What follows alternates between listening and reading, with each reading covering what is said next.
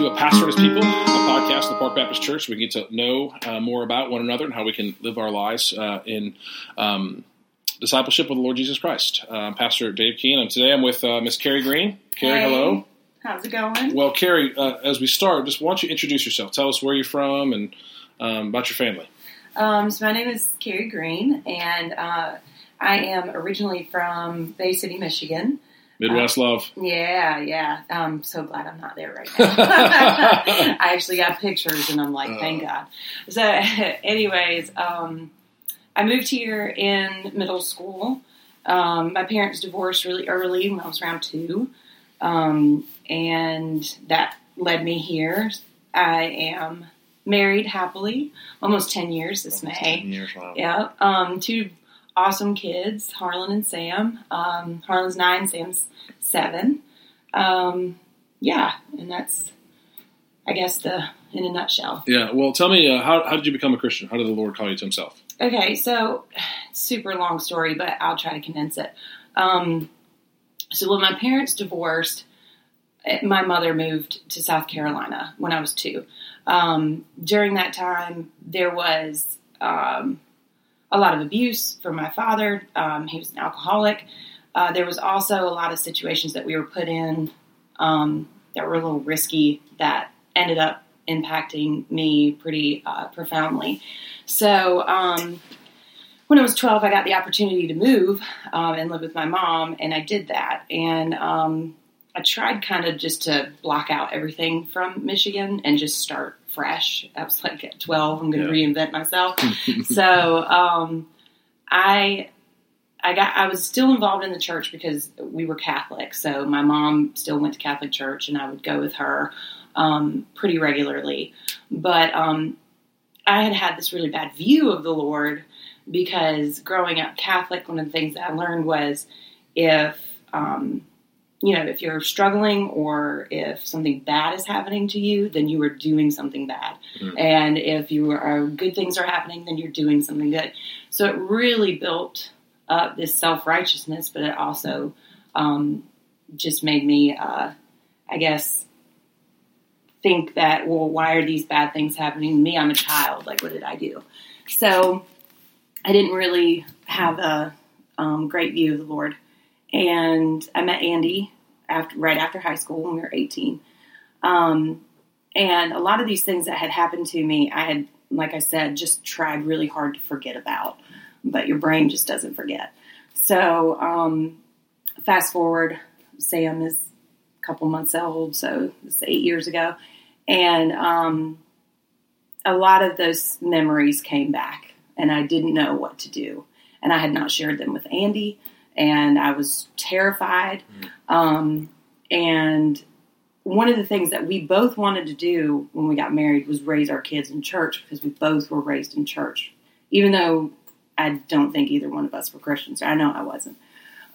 So it got to a point where I was thinking really drastic things. I was going to take really drastic measures to separate myself from Andy and from, my family, because I just felt so ashamed. But I got to that point, and I finally looked at Andy and said, I've got to tell you something. Like, this is killing me. And his response was, have you prayed about it? Which was really weird, because we weren't attending a church then. We had gone a couple of times when Harlan was, small. And I just said, no, why would I do that? And I had Sam in my hands, and he said, give me the baby, go into the bedroom, shut the door, and pray. So much like Andy. Yeah. And he said, just get it out, put it out there, tell him everything, tell him what you feel. So I didn't know that I was, being saved then. And when I look back and I remember what I said, it's clear, it's obvious that that's what was happening. But at that point, I was just giving up. And then a couple weeks later, the Lord was on my mind so much, it was odd to me. And I wanted to be in church. I wanted to be with people. I really wanted to talk to people who I knew were Christians who had tried to evangelize me. And I had mentioned to a friend, I was like, I think I got saved. And she was like, clearly. So yeah, that's how that happened. Amen. Well, one of the things I've always really appreciated about you is just you're really authentic and genuine, right? You're not afraid to share both what the great things that the Lord's doing in your life, but also here's the ways I'm struggling. So it's been really encouraging just to hear your story. How did God kind of bring you to Park Baptist Church?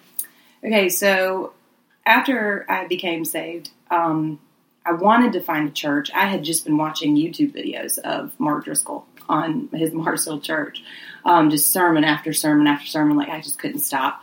And one of the things that he said was, you need to be in a church. You need to be part of a body. So I was like, I need to go find a body.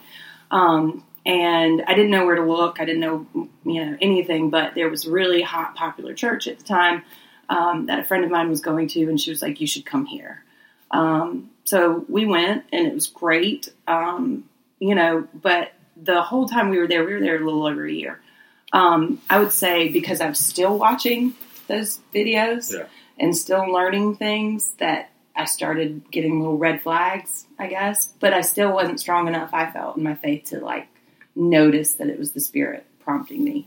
So, I ended up actually getting into a leadership position and was able to share my testimony, and my testimony was changed. So it was like the Lord was like, hold on a minute, let me show you what's going on. So we left, and we were churchless for about 3 or 4 months. But the whole time that we had been at the other church, a member that here had been asking us to come. You need to come, you need to come. You love this guy, you love this church, everything. So when we left and we went for about 4 months, we felt we needed to find something, and we just took him up on it and came to Park. I came once, loved the sermon. I was so excited that it was just the Bible, and hated everything else. But that's just because I had come from this other cool hip one. We are definitely not cool at him. Not that. No, barely no. It's not, yeah. But Andy came the next Sunday, and he said, this is it. This is where we need to be. So we stayed. Well, you have developed a lot of different relationships with life in the church, right? Small groups, one-on-one. How has just the church been help you grow as a believer? It really taught me the dependence on the Lord. For a long time, maybe because of so much self-righteousness in my background, I thought that I could handle a lot of things on my own. And I would fail regularly. I would either be struggling with sin, or I would be living in it. So I actually, when I had my spleen taken out, that was Ellen, your wife, said, I'll take you. And at first I was like, no, it'll be fine. It'll be great. And then after the sermon, I thought, I should. So after that, and her getting to see me really vulnerable, I just thought there was no harm in that. There was nothing to fear. And just really started to look, not to be served in that sense, but how can I help the church? How can the church help me? Yeah. So, well, one of the ways that the Lord has helped is used you to help our church is really helping us grow in an evangelistic zeal. So every Wednesday night, we kind of ask the church to share testimonies of evangelism. And you usually have something you're sharing, right? Someone that you're trying to reach out to, their family member or a neighbor. So it's been really encouraging to kind of watch your influence and your love for the Lord and your love for the lost kind of spread throughout our church. How have you intentionally tried to bring that zeal, that evangelistic zeal, into your life? In what ways do you kind of look for opportunities to share your faith? Well, first I pray. I ask the Lord to give me opportunities, or just, that I would be aware of the opportunities. Now, before you go there, right, just so people who are listening, what is your vocation? Oh, I'm a stay-at-home mom. Right, so you're a stay-at-home mom. So some stay-at-home moms are thinking, okay, how in the world can I share my faith? So just kind of as a background, so you're listening, understand her life situation. Right. Okay, go ahead. Well, and also I had to look for things to do and ways to serve, because even though I'm a stay-at-home mom, being at home is not the greatest for me, for my walk. So I was intentional about finding ways to serve. And in those ways, I don't know, I see people as lost or not lost, and how detrimental that'll be on that day. And my heart just breaks for him when I see him. So it's like, how could you not? Yeah. So like I was at the free clinic, a couple weeks back, and a gentleman called to ask to reschedule an appointment. And he said that, his great uncle had passed away. He sounded really upset, and it hurt me. I felt bad for him, and just felt for him. So I told him, absolutely, don't worry about it. It's not going to count against you. And I said, I'm really thankful that the Lord gave you all those memories and all those times that you got to have with him.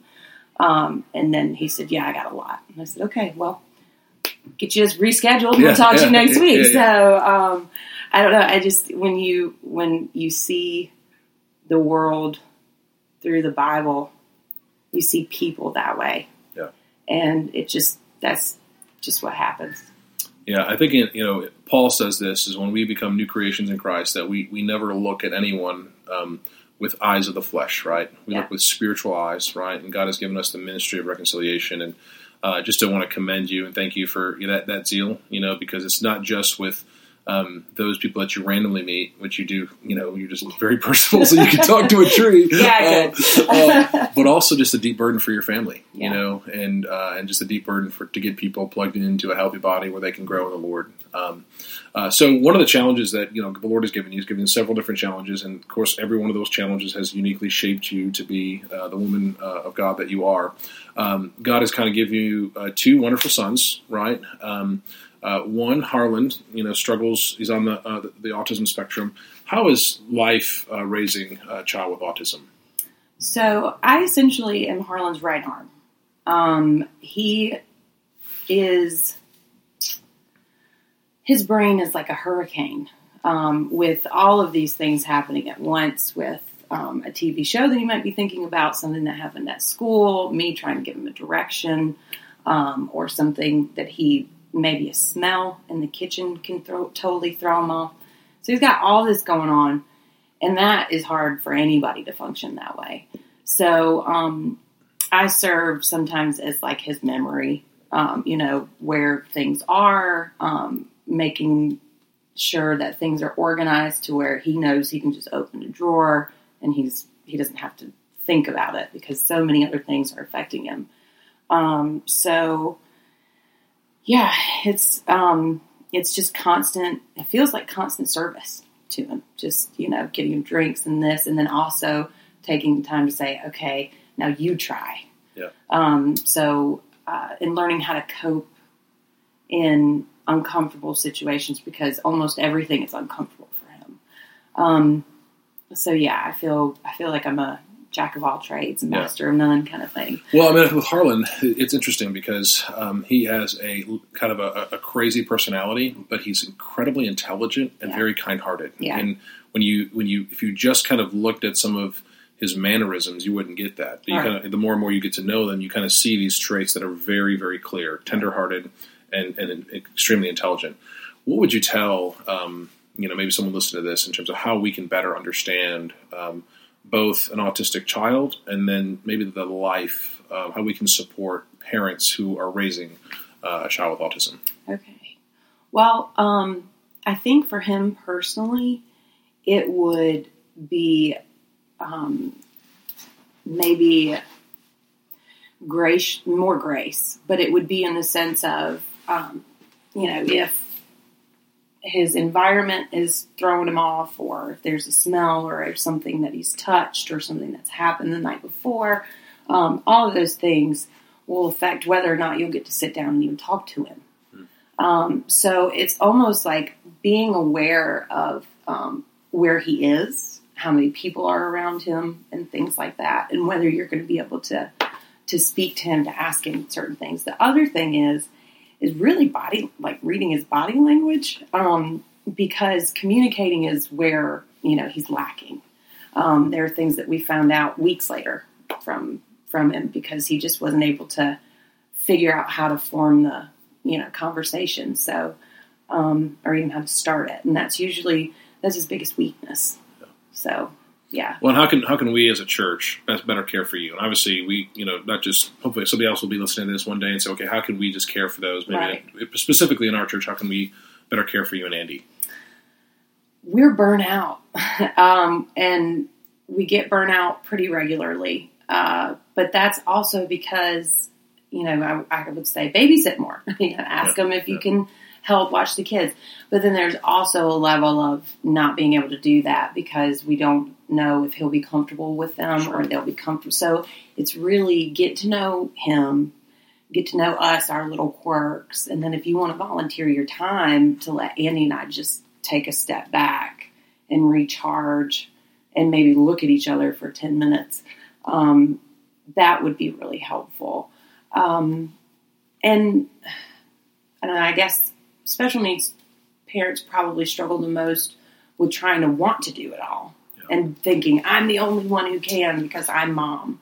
And I know that the Lord has gifted many people, and especially the church, with the ability to serve us. And it's not just my job. I know it is number one, they're a priority, but I also can trust that other people within this church can come up alongside me and supplement.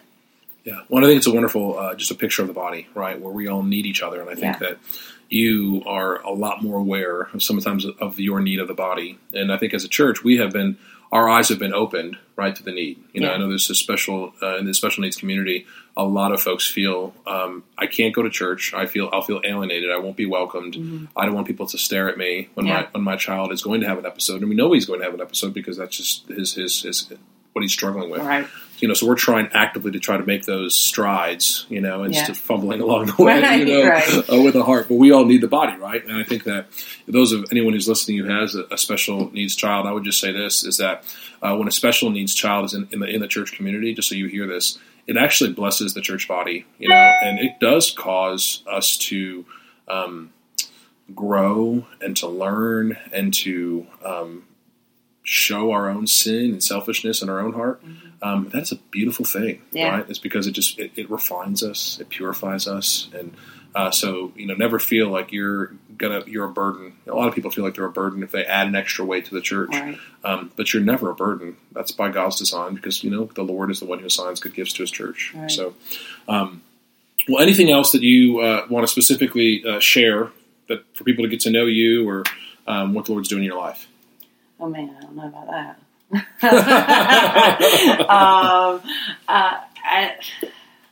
I don't know. I feel like I'm in a season now of there's a lot going on, but there's a lot of good things. Andy and I personally are dealing with a lot of hurt people. A lot of friends dealing with just certain issues and calling us. So, well, it seems like I've known you for several years now, almost about 5 years, I think. Yeah. That's been pretty much the standard. It feels like God is just, your niche in the community is if you're hurt and you're broken and you're struggling, find the greens. Yeah. Well, and I mean, I think it's been our life, and it is our life. There's a lot of things about having special needs children that your heart just breaks because it's your child and you see them struggle. And then the way that I grew up, it was just terrible, but the Lord was able to show me what He was doing, where He was, how He was trying to bring me to Him.